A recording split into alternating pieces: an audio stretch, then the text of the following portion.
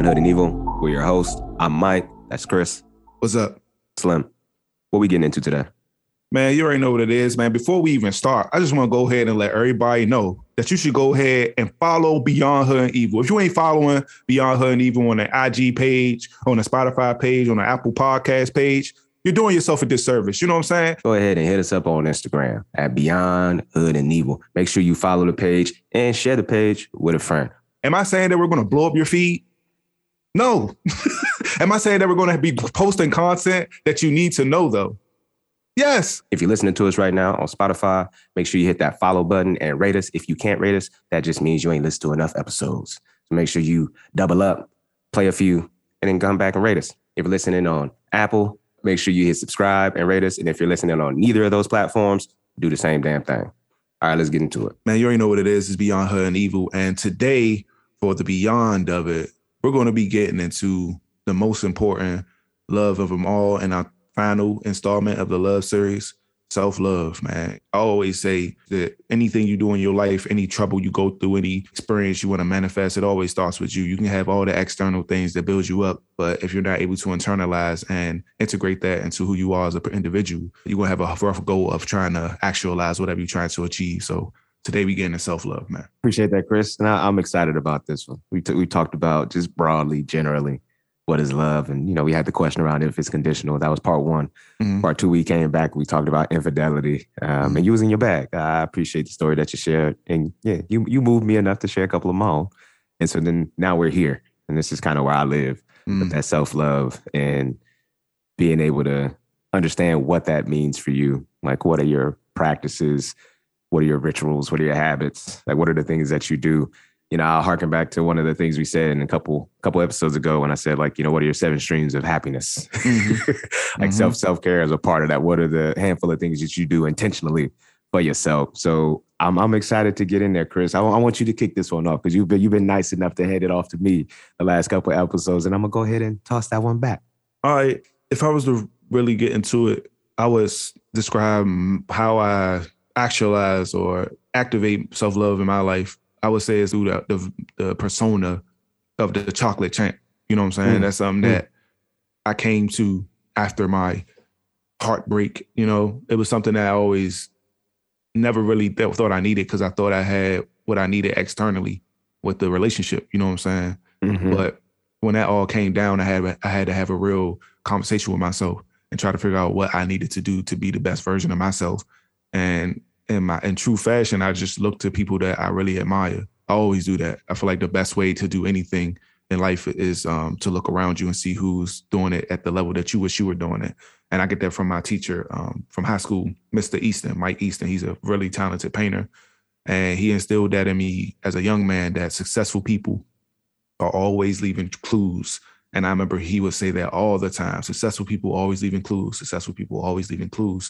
And he'd be like, hey, man, you got to drop. Don't let that drop to the floor. He would say that too. Don't let that drop to the floor. You see that? That's a gem right there. Don't let that drop to the floor. You need to pick it up, pick it up, pick it up. He would say stuff like that to us. And I remember that really spoke to me because then I started to really recognize the greatness in others and how you shouldn't be jealous of people that are successful. You should look to them as a pathway to success that you can follow because they took those steps and trudged that path through the forge, through the forest and forge that path ahead to success. So you can follow in their footsteps and even try to be greater than them, So that's how it started with me, Chocolate Champ. It was just an idea like being somebody who's supremely confident, someone who is able to do anything you put your mind to, someone who's able to achieve all goals and do anything that they can wrap their mind around. They can learn anything. He can do anything. He can achieve anything. He can help anybody. It's just a mentality that I adopted, kind of like for the ladies, I guess it'd be Beyonce and Sasha Fierce. For Jay-Z, it'd be Hova, when Jay-Z transformed from Jay-Z or Sean Carter into Jay-Hova, that's a totally different persona change for him. Or what everybody know now, Kanye West, when he was in his Yeezy bag. I wouldn't say Ye and I wouldn't say Yeezus, but when he was Yeezy, like, where are you, Yeezy? That was when Kanye West was kind of at the height of his Kanye Westness. You know what I'm saying? Like that's the height to him. And that idea is constant. It's a constant across all people that are hyper successful, specifically people of color or people of great intrigue. They always have this persona that they don that is bigger than life, is larger than life, because it's something that you always strived for. Therefore, you can never achieve it. That means you can always be growing and getting better. So, yeah, man.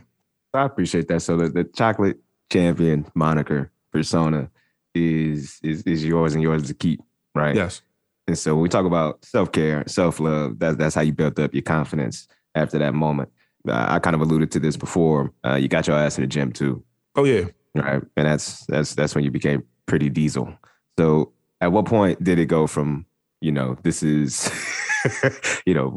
working out is helping me get through some really dark moments to actually appreciate this? Or do you not? Because it could still be less of a gift and more of a burden. I've always looked to working out for getting rid of stress. People that know me know I don't smoke, I don't drink, I don't partake in nothing that's fun.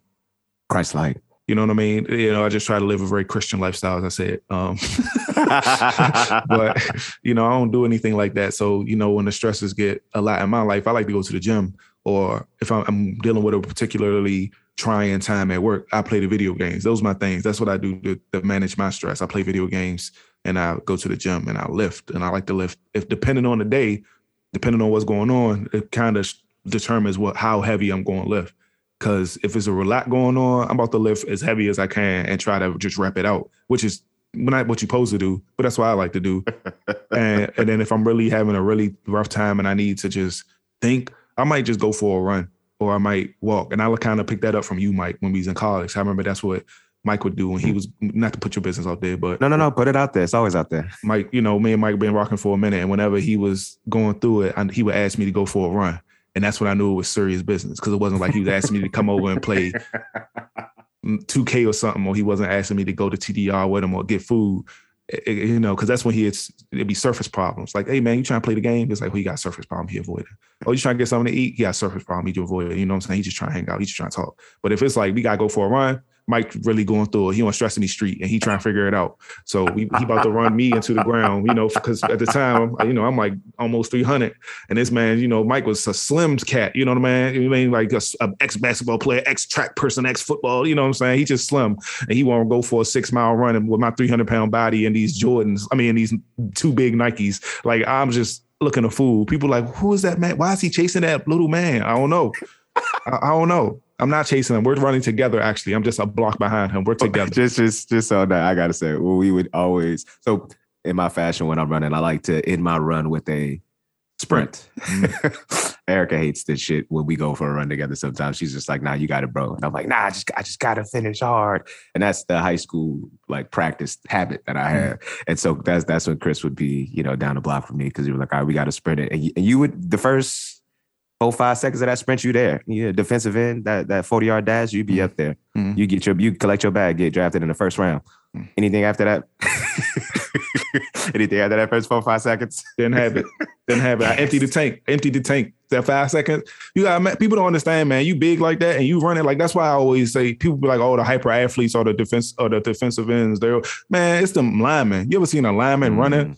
A lineman might be 300 pounds, 320 pounds, and they can run. You don't understand the amount of strength it takes to move your body that fast. Like, it looks slow, but if that person was running at you, it's fast. And it just be for a burst, 2 seconds, 3 seconds, but it's quick. They cover a lot of space. And that 2 seconds, 3 seconds, and that was me. So I'll be with Mike, like he said, first 5 seconds, then he's just gone. And I'm out of it, bro. I'll catch up. I'll see you back at the dorm, man. I'll see you at the dorm. I see you. Mike just like, okay. He's so far away. Yeah, he's so far away, That we talking about, that's what it was, man. It's just something I do. And I've always been that way kind of in my life. Even when I was in high school and stuff, I remember I got super duper into doing push-ups and sit-ups and all that. Like, when I got to step, I was kind of the slimmest I had ever been at that point in my life. And that was because, again, I had went through something with this girl in high school. I was sick. Like, I was sick, bro. It was crazy. And I just remember I went to football camp and I just lost 70 pounds, it seemed like. Like, I was fat, 11th grade, and I came back and I looked like Idris Elba. Like, I was suave. I was too suave. They was like, who is that? Like, I look like a new kid. That's how different I look. I like a new person. And he was like, who are you? I was like, I'm Chris. He's like, wait, what? He's like, I was like, yeah, I'm one of the twins. And then next thing you know, you're getting all this attention. And I'm like, oh, no, they don't like me for me. They like me because of the way I look. Oh, no, I don't like that. So the intrigue. Yeah, so it was just a thing. It's a constant in my life. That's what I do. I work out super hard. Something, I do push-ups, sit-ups, go for a run. Couldn't go for a run when I was living in the neighborhood though, get killed. 1,000%. Man, Chris, stay on the fitness for a little bit because I think that is a form of self-care. I hooped in high school and I loved going through drills. I loved, getting in the weight room because I knew I was going to get stronger and I could compete with the homies. I appreciated that part. I always felt like running on the track, to train, get your cardio wind up was a punishment. Mm-hmm. Right. So anytime you have to do anything cardio based was a punishment. So when you met me, I was at like the peak moment in my life where we had done a lot of running. So transitioning to college and we met, and that was my form of, reducing my stress level or working myself through a problem that I had. That was because that's what I was doing. I was going through it in high school. I was going through it. And I knew at the end of the day, we was going to run and then me and my homies was going to hoop for another 3-4 hours after practice anyway. So like that cardio-based, activity-based stress relief was absolutely key for me. But still was like I would say more of a burden, less of a gift. I didn't really appreciate it. I didn't know what I was doing when I was doing it. I did it and I was successful, but I didn't know that with intentionality that I can do this and get the results that I wanted. So it's taken me actually a few years to understand my relationship with exercise and see it as less of a punishment and more as, self-care, a way of being able to show myself love, right? And making it less about how I look, right? Did I get the little crevice in my stomach to like call it an ab? Like, did I shrink, a little bit of the thighs? I got a little thicker thighs. So thick down bottom, you know what I'm saying? High school, shout out to the rap group with his kickstands, you know what I'm saying? That is categorically false stuff. But exercise for me, has now become a way of being able to hold myself accountable and like responsible to an active lifestyle. Because real talk, I'm in the house with it. Like I like to go outside. I like to see the sun. I like to smell the fresh, smoggy air. When I was in LA and, being on the East Coast, it was a little more fresh. So I like that aspect of it, because that's how you're in real life, right? But other than that, I'm not really trying to do a bunch of activities outside, right? The closest thing you can catch me doing regularly outside is hooping and running, right? I'm not going for a walk. Like I'm not trying to discover things. Like I'm in the house with it. So for me, it was being able to understand, like, yo, if I'm trying to get outside, cool, I can do that. But I'm an inside cat. So if you're going to be that, you got to get some exercise in your life. Yeah, right? You got to get some exercise in your life. So I had to switch it from this is a punishment, this is hard, I'm about to suffer for 40 minutes and then chill for the next day and kind of look at it as, all right, dude, this is what you need to do to get some physical activity. And I'm also not going to shortchange it. For me, being able to understand why I'm doing something is really important. Like, what's the ultimate end of you doing this? If I don't have an end, can't do it. So I'd call myself more of a destination person than a journey person, right? I'm like, I'm thinking about where I'm getting to. I'm not really thinking about the course to get there. I don't really appreciate that part. But with fitness, had to be different, right? So I had to reconstruct it in my mind to be like, yo, why am I doing this? And so I started to tell myself, well, we're going to have kids in the future. I want to be able to get up and get down with them, right? If I'm kind of sitting on the couch, gaining weight and you're not really doing stuff, I can't really get up and down with my kids. Yeah. Or if they want to go run and do stuff, I can't really do that, right? So I'm thinking years in advance. But then when I'm thinking about today, like the practical implications of working out, I do the grocery shopping in the crib, right? So, me, when the groceries are in the trunk, I'm trying to carry all the bags at once to the crib. And we got a set of stairs. So, I got to get it up to the stairs, get it to the back porch. So I want to do that all in one swift motion.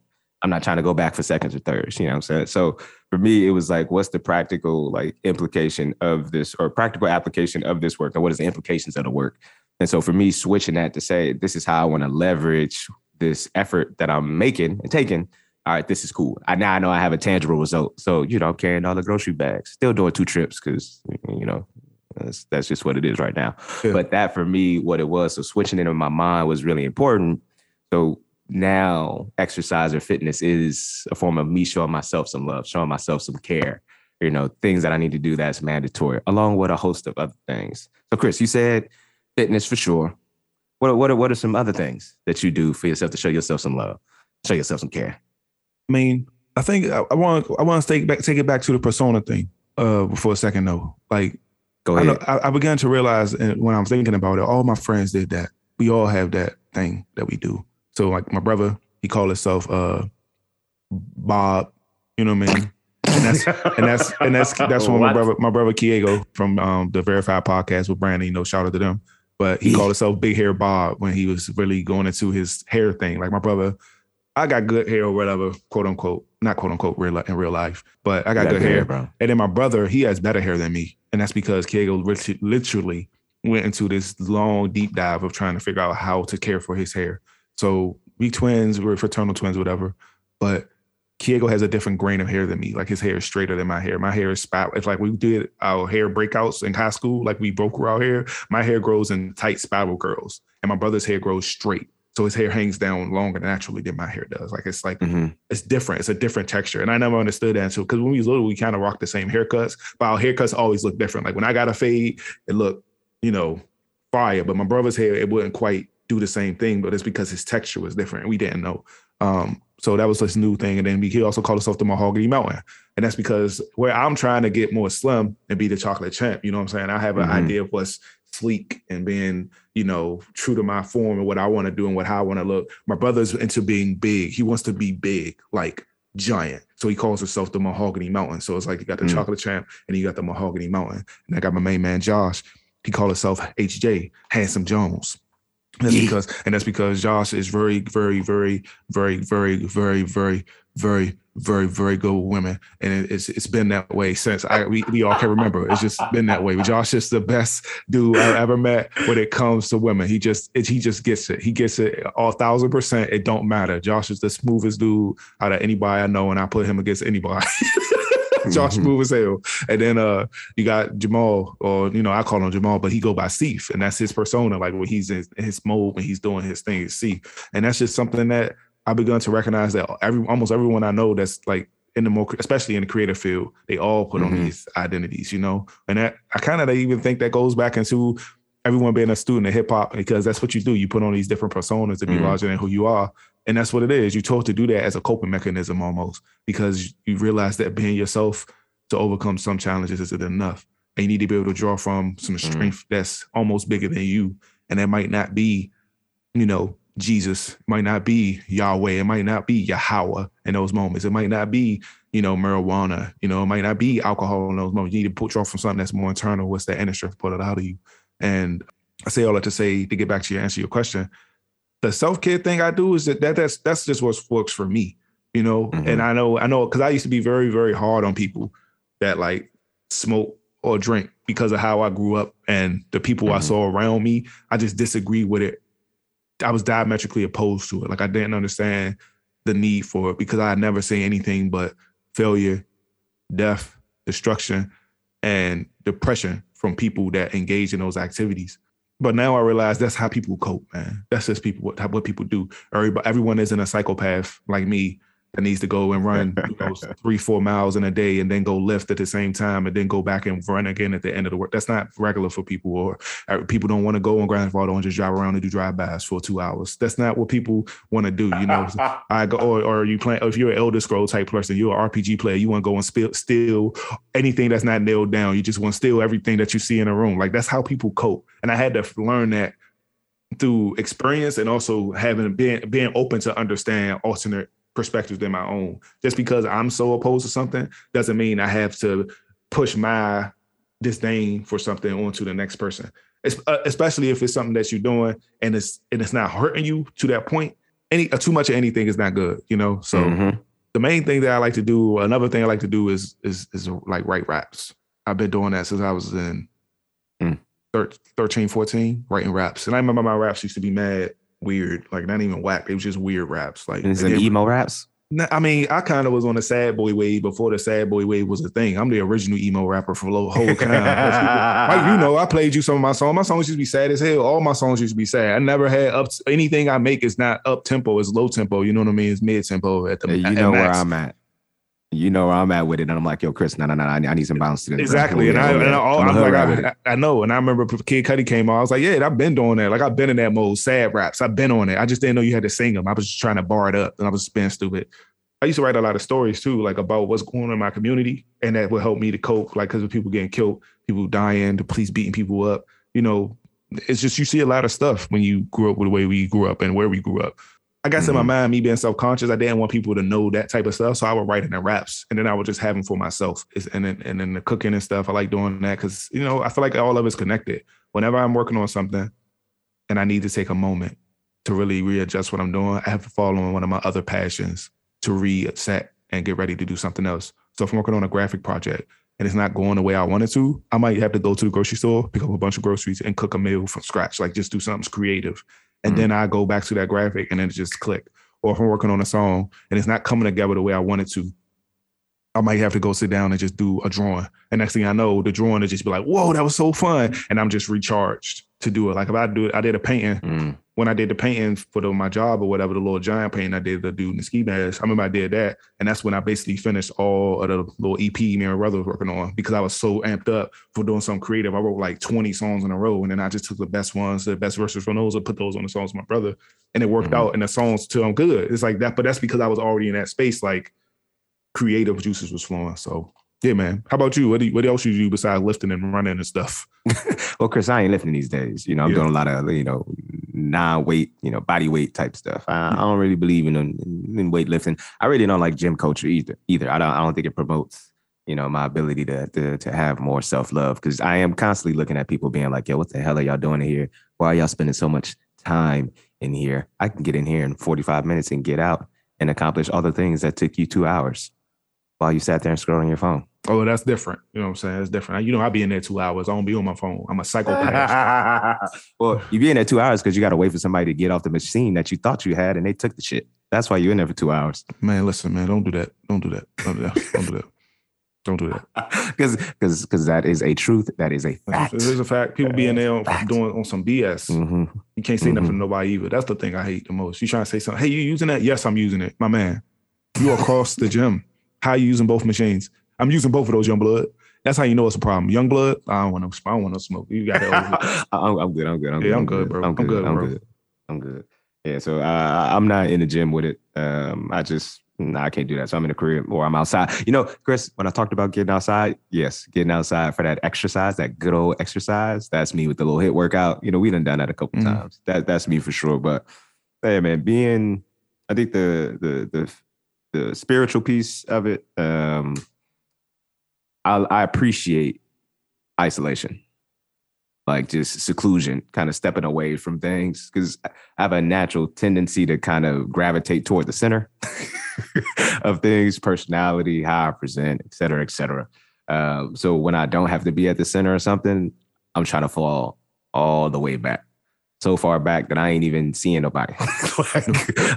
I'm not even engaging with nobody. And one of the things that I really like to do is I like to take baths. So for me, Chris, and you've definitely gotten this request from me, definitely in the pandemic. Why are you looking at me like that? I was listening. Oh, you unfurl your brow, sir, please.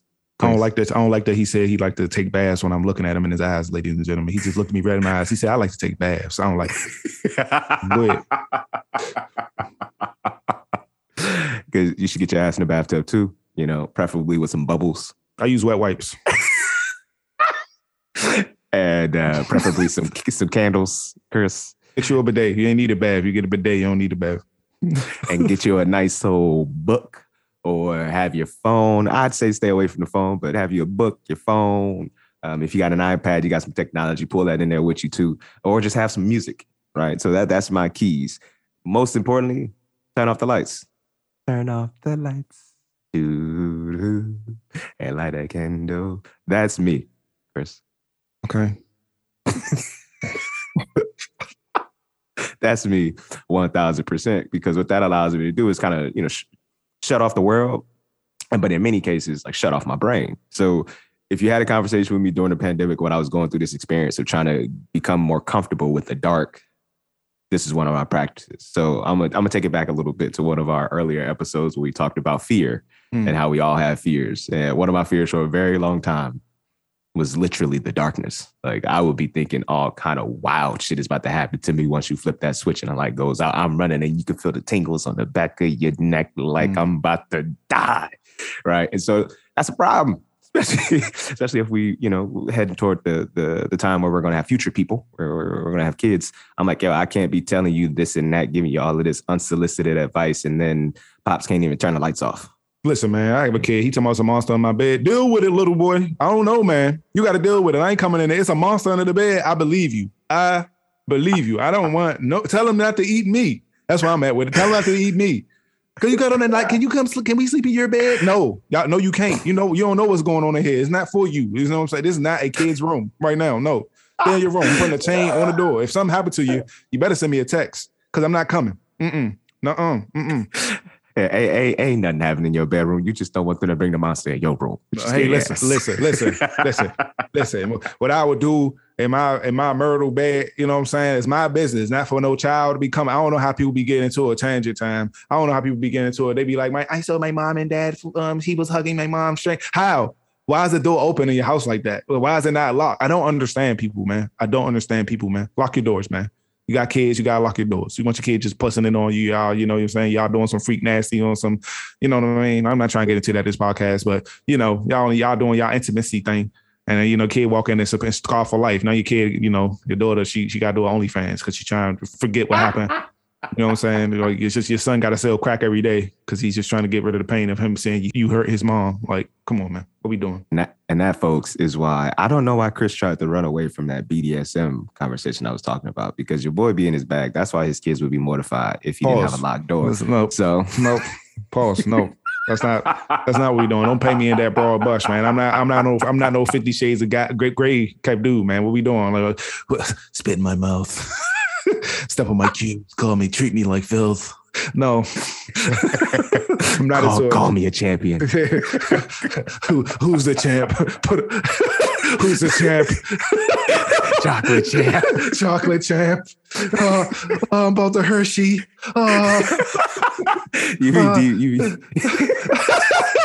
About the M&M.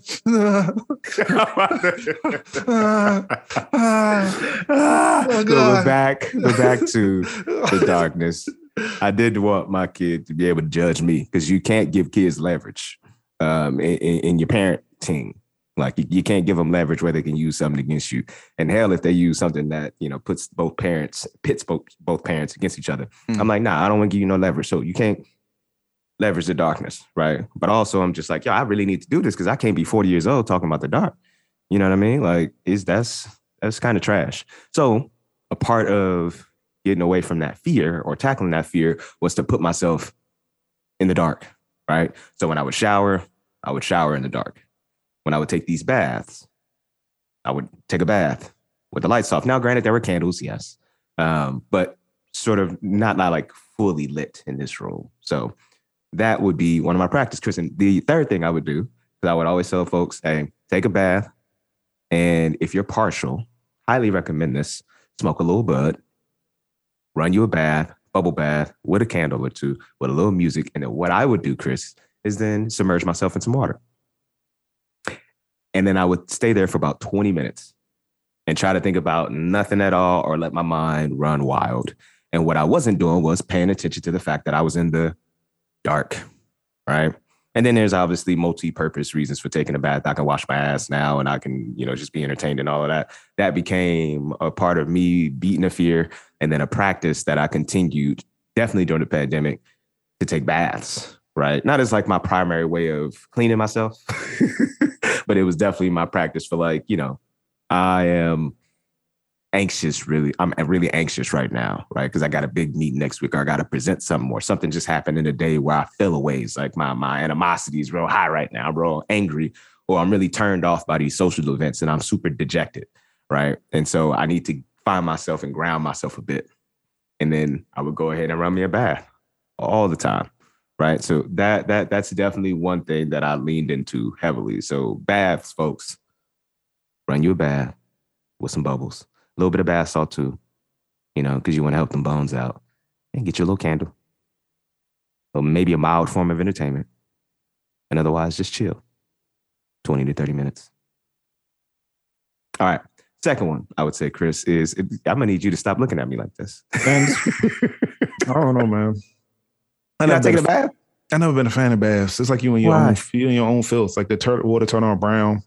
And then you get out the tub and you see all the little ring. I hate it. I always hate it. Since I was a little boy, I always felt like I was dirtier coming out of the bath than when I went into the bath. I always felt like that. Like you see the water change colors. Like it's clear, and it's brown. It's like, what the fuck? I was just sitting in that. Like that's the first thing I just was sitting in dirty water for 10 plus minutes. I don't like it. That's when I finally was able to start taking showers. I was, you don't understand. I was over the moon. I was like, finally, I ain't got to sit in this dirty tub no more, man. It's dirty in here. And it's like, it's your dirt. It's my dirt. It's dirty in here. I hate it. I hate it here. I want to stand up and be an adult. I want to take showers. I don't know why I got to be in this tub 10, 20 minutes. I want to get out. Chris, you could just, if you had a little sponge or a loofah or a towel, you could take that towel, Chris, and run it underneath some water after your bath to make sure that you get whatever excess you feel like is on you from that dirty water that you were just in. The simple solution. So you got to take a shower after you bathe. Okay. That's what you just described. I just wanted to let you know that's what you described. Oh, I took a bath. Let me take a shower real fast to get the rest of this dirt off. Why don't you just take the shower? Why not just take the shower? If a bath is your primary method for cleansing your skin, you dirty. Go ahead. I will judge you a little bit. I will judge you a little bit, 1,000%. And as you may recall, Chris, I said it is not my primary way. Listen, to clean myself. He's cleaning it up. He's cleaning it up any way you want. I heard what run back the tape. Run back the tape. Yeah. Okay. Run back the tape. It's not my primary method, but it is a method that I practice. 1,000%. And you should too, Chris. I know you won't do the bud piece, but you can do all the other pieces. And it'll change your life. 1,000%. First, I had to get a big ass tub. That's the first thing I had to get. It's a giant ass tub. That's the first piece. You are about 6'4". So what I'm gonna do? I'm gonna have my knees out the water. Plus. I'm not doing it. Bare ass on the porcelain, ladies. Just bare ass. Asshole right on the. It's cold as hell in that bathtub. You got to wait for the water to get hot to even let the water run for 10 minutes to warm up that ice cold porcelain. And you putting your bare butt on that joint and you getting out. You see all the fuzz on your skin. The soap scum. And then he talking about you got to take a shower after you take a bath. Man, that's the most backwards. So then after that, I said, for me, the spiritual and psychological piece of self-love, I smoke bud. I'm a big fan of it, Chris. And I started off on the opposite end of this. And you and I were alike in that, where all of my friends, even Erica to this day, when my friends found out, it's like, oh, Mike, you smoke now? Like, what? I'm like, yeah, because it's so casual to me now. And they would just recall the countless times that I gave them so much shit and I gave them hell for smoking. Because I had the same notions that you held. I held the same notions that you held, Chris. In high school, I was like the folks that I saw smoking weed. They was failing out of school. They was having babies. They wasn't doing anything. They weren't progressing in life. So then I thought it was beyond a correlation. It was causation to me. It was like, it's stay off the weed. Yes. Stay up. And so I said, nah. Was it in the crib? Yeah, it was in the crib. Was it around me? 1,000%. But I was like straight judgment. I was like, yeah, that's why you ain't shit. You know what I'm saying? And then, got to college and I had friends who were doing it, and college is a weird place because people are testing things for themselves. You don't know who really has control of any substance. You don't know who, well, you do know who doesn't have any control of the substance because you can see them wilding out. Mm-hmm. So I didn't really trust that as a space for me to get into smoking, right? Because I'm like, yeah, I don't know if any of y'all really understand what y'all doing. But, these folks went off and graduated and, became, who they are. It wasn't until after college, though, that I met people who were highly accomplished in life. Right. And they smoked bud. And I was like, wait, shattered my whole way of thinking. Like, wait, you can do both. Like, you can be hyper successful and smoke weed. And I was just like, okay. And what I had to learn, Chris, in my exploration is that all of that shit is about calibration. All of it is about moderation. right? And so you go through your ebbs and flows where maybe you're leaning into it too much. And that's the opposite side of me where I started, which I did not do it at all. And after about 4.5 years, 5 years of really experimenting and finding my zone, I now know where I'm at. So for me, I like it because in my solitude, like when I like to pull back from the world, I also just like to use that time either in quiet or to just think amongst myself, right? And think about the different things that I'm experiencing in life, game plan for the things that I'm trying to do professionally or whatever. And I also like to have conversations too at that time. I also get on the phone. And I'm not a stranger to, having me a bowl, having me a little joint, or having me a pen, depending on where I'm at. And so for me, that practice, what it allows me to do to create that space for myself, I appreciate, right? I also know for me, it's when it's time to turn my brain off from like work mode to just home mode, that for me, it does sit in the middle there. It's like one of the transitions that I make. Like, oh, okay, because I don't, I'll say this, I got really great feedback when I was earlier in my career. I was working at this nonprofit, and this woman she was a senior level leader, and I was leaving the state to move to Philly for the boo, Erica, all the great things I do for her.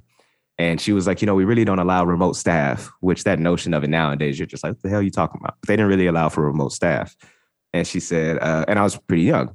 And she also knew, because of the culture that we had created in the organization, that middle management to junior level team, we were family. We would go out and we would celebrate as often as we could. Sometimes multiple days in a row, from Monday to Thursday, we'd all go out. Yeah, Chris. That's expensive. That sounds expensive. Oh, yeah. Expensive times and fun times, right? But to bring this all together, she would say, all right, we're going to allow this to happen, which they didn't have no fucking choice. You're going to let me move to Philadelphia from DC, or I'm going to quit.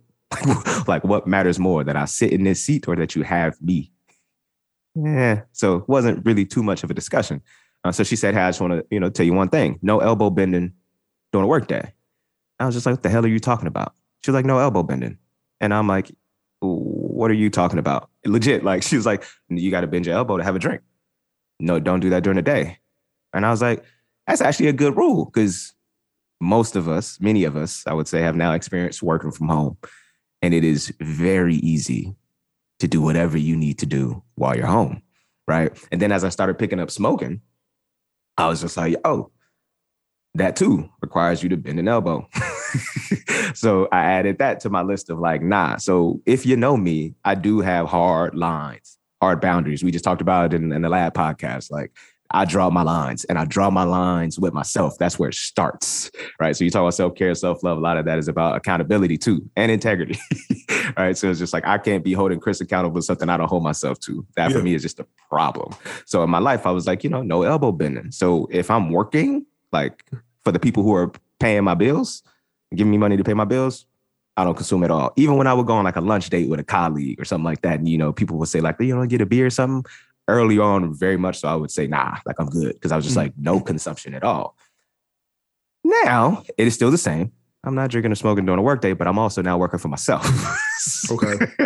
So it looks a little different, right? Because I can show up how I want to show up. Do I want to show up with some liquor on my breath or in my eyes from the bud? Yes. Nah, I don't. I don't want to show up. No, I don't want to show up that way. Okay. But I also now know that there's not a lot of face time I need to give to work. I'm behind a computer kind of punching stuff through.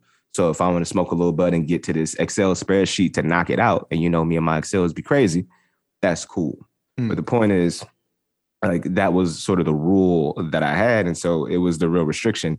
And now coming back specifically with bud as one of my vices, I would throw it in that category.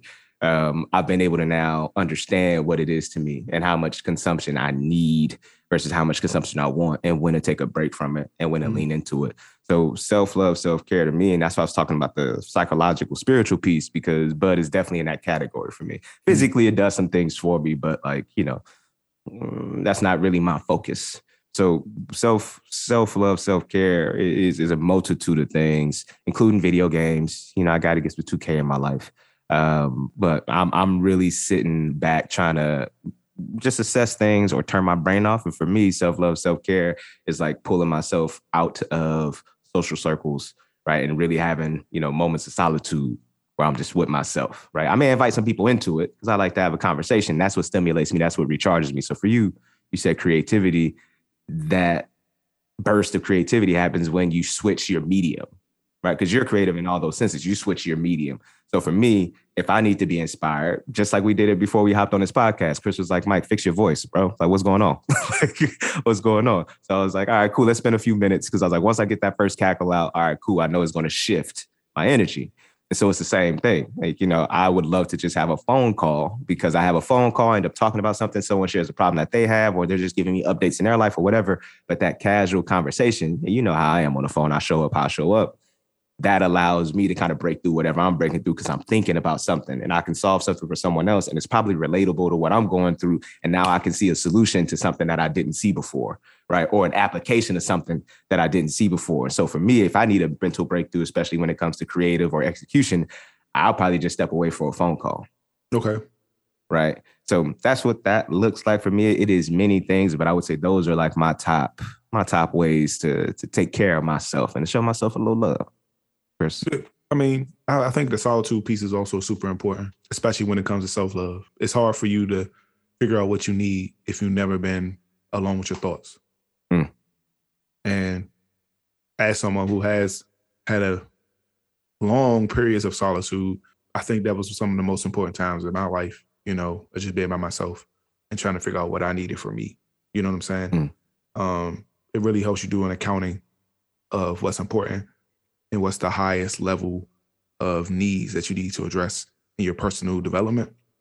It's almost like a lot of times I like to equate things to video games. It's like if you're a video game character and you're the main character in your story, right? You're the protagonist and you're surrounded by people in your party and you got NPCs. And as you go through life, you're going to encounter different situations. You got to know that your party is strong enough to support you in those things. But it's also moments in your adventure where you got to be by yourself and be strong enough to carry forward without the support of your people. And I think that's when you got to figure out what you're going to allocate your skill points to. You know what I'm saying? Are you just going to put all your skill points into the flourishes, you know, into the flourishes, meaning like fashion, designer things, monetary things, vices, you know, what makes you feel good, you know, or are you going to put it into more, you know, less fun things like your magic? Like your magic may be learning how to have a conversation with people or being able to see things from different perspective. From physical traits. Your physical traits could be how you take care of yourself and what people now call wellness. You know, from your intellect, are you going to keep growing forward, learning new things and trying to make sure that you have a broad base of knowledge so that if you do encounter something, you have something to pull from in your archive and your mental archive and your mind palace that you can make sure that you are successful in those endeavors. So, you know, I think that's the main thing. And I feel like a lot of the times today with social media, you don't get that solitude you used to be able to get when Mike and I was younger. You know, it wasn't a lot of times, you know, if you ain't had somebody calling on your phone, you was by yourself more or less. You could have brothers and sisters and they'd be out gallivanting, carrying on, and it's just you in the house. That's you by yourself now. You got to figure it out what you're going to do. How you going to explore that time by yourself? And now with social media, I feel like that's how a lot of people, going back into what we talked about in that unwellness episode, I feel like that's how a lot of people get depressed because you constantly comparing yourself to other people. You never had that moment just to really to look back at your accomplishments because it's always somebody who's doing something bigger and bigger and bigger and better and better and better. And you constantly looking at a highlight reel and you never realize that even in those highlights, there had to be a bunch of lowlights or moments of, you know, mundaneness that led to you seeing that highlight. So I just want to tell folks, man, just be cognizant of that and take some time for yourself and really do some reflection if you can. You know, we doing a lot of self-help on this episode, you know, not a lot of laughs, but, you know, we're just trying to get y'all some game to be more successful, you know, some more of that ism, you know what I'm saying? But, you know, I also think that self-love is whatever you need it to be. You can't let other people tell you what you need. Like, oh man, you need to be doing this, you need to be doing that. No, that's not what you need to be doing. You need to be able to take that information and understand it, but you need to be able to synthesize it into an outcome that you can use. The thing about social media that you said that really clicked for me is like the comparison piece. And on the topic of self-love, yeah, dude, that's a problem that I have with social media. It's how much people don't understand what the use of social media is, like, or how to use it for themselves. and how impressionable we are. And we don't like to accept that we are, but people are leaving impressions on you through what they post on social media. Mm-hmm. And so I'll leave it with this. Think of when you post on social media, not you specifically, Chris, but I guess you can take this as such, but just broadly to the folks listening to this. Think about when you post on social media and what you post. And particularly think of when you post yourself in the photo or wherever you are. How much time do you spend curating this image for whatever you're about to post? Think about it. This other person that you're watching or all these people who you're scrolling and seeing, they're doing the same shit. Mm-hmm. They're curating this image that they want you to see. And in many cases, it's probably not as beautiful, especially if it's scenic. If it's a view, it's probably not as beautiful as it looks in real life. You can't recreate that, right? But even aside from scenic views and scenery, it takes a while to curate this photo that you then post out there. And so it's just a testament to what you were saying. It's like, it's not always what it seems. Don't always believe everything you hear and everything you see. And in social media's case, I'm just like, yo, like we personally understand what it means to curate and post on profiles. So why are you spending so much time valuing what these other people are posting? Because you know it's just this one snippet of their life anyway. Why does it have so much value? And I think it reduces our ability to understand our own self-worth, our own practices of self-love, because we're constantly evaluating ourselves against this static. So I just wanted to get in my bag a little bit there because I'm a little bit annoyed with social media. I blame women. I blame women. What? Women are the number one consumer of social media. It's a fact. Look it up. It's a fact. And women, what is the number one thing that consumes men? Women. So men go on social media to look good to the women. And because of that, it's a vicious cycle. You got to stunt super hard to find you a baddie. And a baddie wants to look, and a baddie wants to look the baddest of all the baddies. So she's going to prep herself up as much as she can to be the baddest of the baddies, to find the ballers of the ballers. And that's how you get to this big cycle of people stunting and posting. Like when people start figuring out what an angle was, that's not regular. Why everybody want to be a model?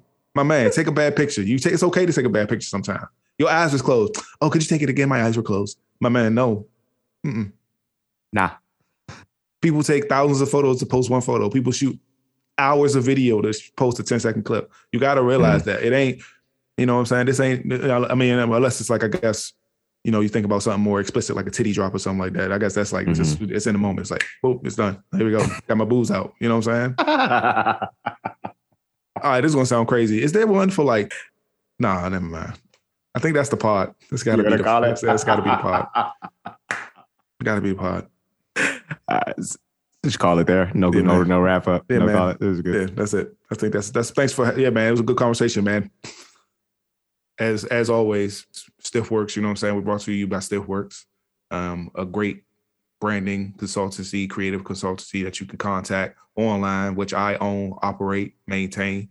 Head to stiffworks.com, STITHWORKS.com, and go ahead and check out your boy's portfolio. And if you need some work, I got that work for you because Stiff Works. And also brought to you, jumping in this time, a little remix for the folks, Velma Jean Studios. Mm-hmm. We work with venture capitalists, philanthropists, small business, for-profit and nonprofit around for folks who are creating strategies and trying to understand how to implement their strategies for their organizations and to measure the impact of those strategies so that grand vision that you had for your organization is realized. Come over there and work with Velma Jean Studios. We are an impact design studio. We're Black owned by no other than himself, your boy Mike. And we're excited to work with you. So head over to velma-jean.com and let's connect. That's the podcast. Blah. Appreciate you, babe. Appreciate you too, man.